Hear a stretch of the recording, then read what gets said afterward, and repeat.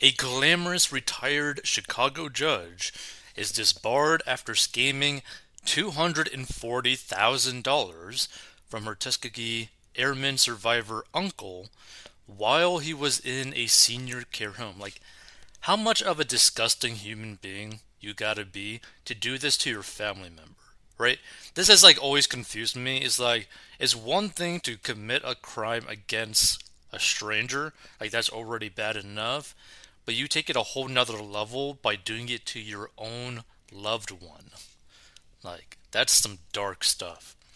So, a former Chicago judge accused of stealing 240K from her uncle has been stripped of her law license. The Illinois Supreme Court has disbarred Patricia Martin, who sat on the bench in Cook County for 24 years, effective immediately after admitting to misconduct. Which, by the way, to me, like, it doesn't even make sense to do something like this because, like, you were a judge for 24 years and you had to go steal 240,000 from your uncle. You should have made a lot of money as a judge during that time. Martin, who's frequently photographed draped in gold jewelry, had been placed in charge of handling the life savings of her uncle, Oscar Wilkerson Jr., her uncle. His family and the state legal disciplinary agency claimed she took $240,000 of his money and sunk more than $100,000 into cryptocurrency. Like, that is so beyond stupid. Martin was ordered to pay her uncle 3 times as much back, totaling $1.1 million to his estate after failing to respond to court orders and healings. The thing is, though, like, would he even be able to get any money back, like, to his estate? Probably not. According to an affidavit obtained by CBS, Martin acknowledged that the evidence would clearly and convincingly establish the facts and conclusions of misconduct. Man. The outlet also reported that the Attorney Registration and Disciplinary Commission said she intentionally used for her own purposes more than $240,000 she had agreed to hold for an elderly relative who was residing in a nursing home, made false statements to the physician who held her relative's power of attorney about the balances in his bank and investment accounts, and did not produce documents in response to an ARDC subpoena. And despite her admission, Martin has argued that she shouldn't have to pay the $1.1 million to her uncle's estate since he now passed. What? So basically, it's in like, I mean, as long as I robbed someone and they died, like, I don't gotta pay them back. Like, what kind of scumbag are you? Like, if you steal money and you get caught stealing money, you gotta pay that money back, period, regardless if that person's still alive or not. Like, man. And again, doing this to your own family member. Her lawyer wrote the plaintiff's death suspends the court's jurisdiction in this matter. Wilkerson was a highly decorated Tuskegee Airman and civil rights pioneer who was one of the first black military pilots to fight for the United States in the war before he settled down in Chicago. He trusted Martin, who is his former wife's niece, to look after his finances as his health deteriorated, but sued her last September and said she took advantage of his old age and hid his retirement money. The veteran died a day before his 97th birthday on February 8th and spent his final days at an Orland Park senior living home, while Martin was looking after his bank, 401k, and Social Security accounts. She was a judge for 24 years and was a presiding judge of the Cook County Juvenile Court's Child Protection Division when she retired in 2020, a month after she took control of Wilkerson's finances. So basically, she probably decided to retire because she had immediate access to this large sum of cash. But again, like, to me, it's like, you were working as a judge for 24 years. I'm fairly certain a judge's like salary is pretty darn high, even for a government employee. So, like, where the hell did you spend all your money? Like, why did you not have money? or that you just like already had money and you still wanted more.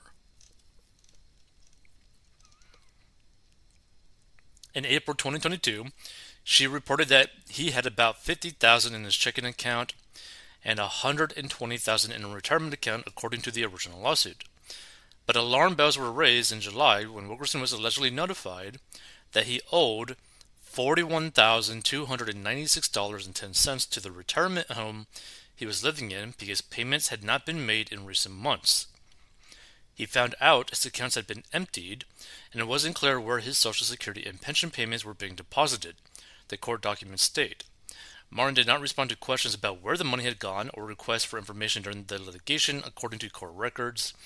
And in October, Wilkerson's attorney said that they were voicing their concerns, the Cook County State Attorney's Office, the Illinois Attorney General's Office, and the Illinois Department of Aging. They claimed former Judge Martin had dissipated funds and may be engaging in risky crypto transactions that are in the remaining funds that exist less than a month later. And following Wilkerson's death, Martin was then ordered by Judge Demacopoulos to refrain from transferring or using any further funds at a hearing on April 6. Wilkerson's lawyers obtained records through a subpoena which showed his money being wire transferred to cryptocurrency exchange accounts that were emptied, a May 11th filing stated. The latest transactions were between April 6th and April 28th, which totaled $2,875.20 and went against the judge's order. The veteran's attorneys then wrote to the judge to ask Martin to demonstrate why she shouldn't be held in contempt of court and order her to return the money and show where she put it. They then reported that a total of $383,236.75 had been taken out of his accounts, and other people had to come together to pay the money owed to Wilkerson's retirement home. And the lawyers asked for Martin to be sanctioned for not answering the questions or providing records of where the money went, and asked for a default judgment of $1,229,384.31. During her career, Martin was appointed by former President Barack Obama to join the Commission to Eliminate Child Abuse and Neglect Fatalities in 2013. And Wilkerson joined the Tuskegee Airmen, the first black aviation combat unit, after leaving high school in 1944.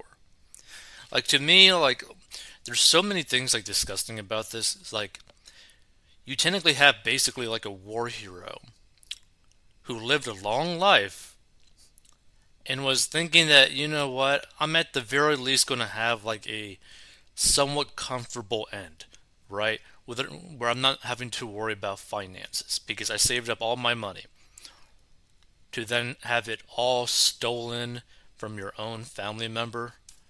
Like, that's just so wrong.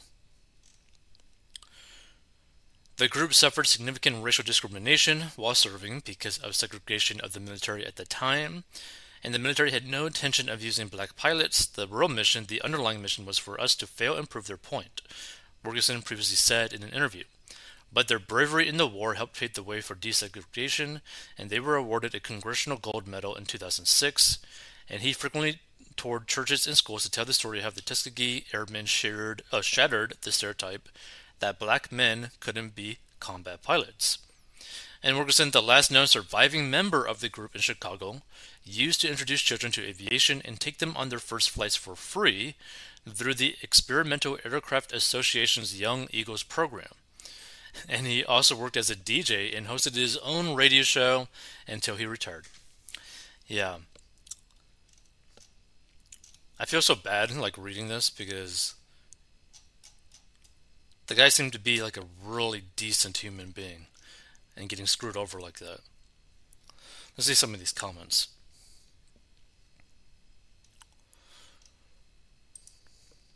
Shame on you. Kenna puts all her cases under the spotlight. Scam a relative. So how many of her judicial rulings were for sale? Good point.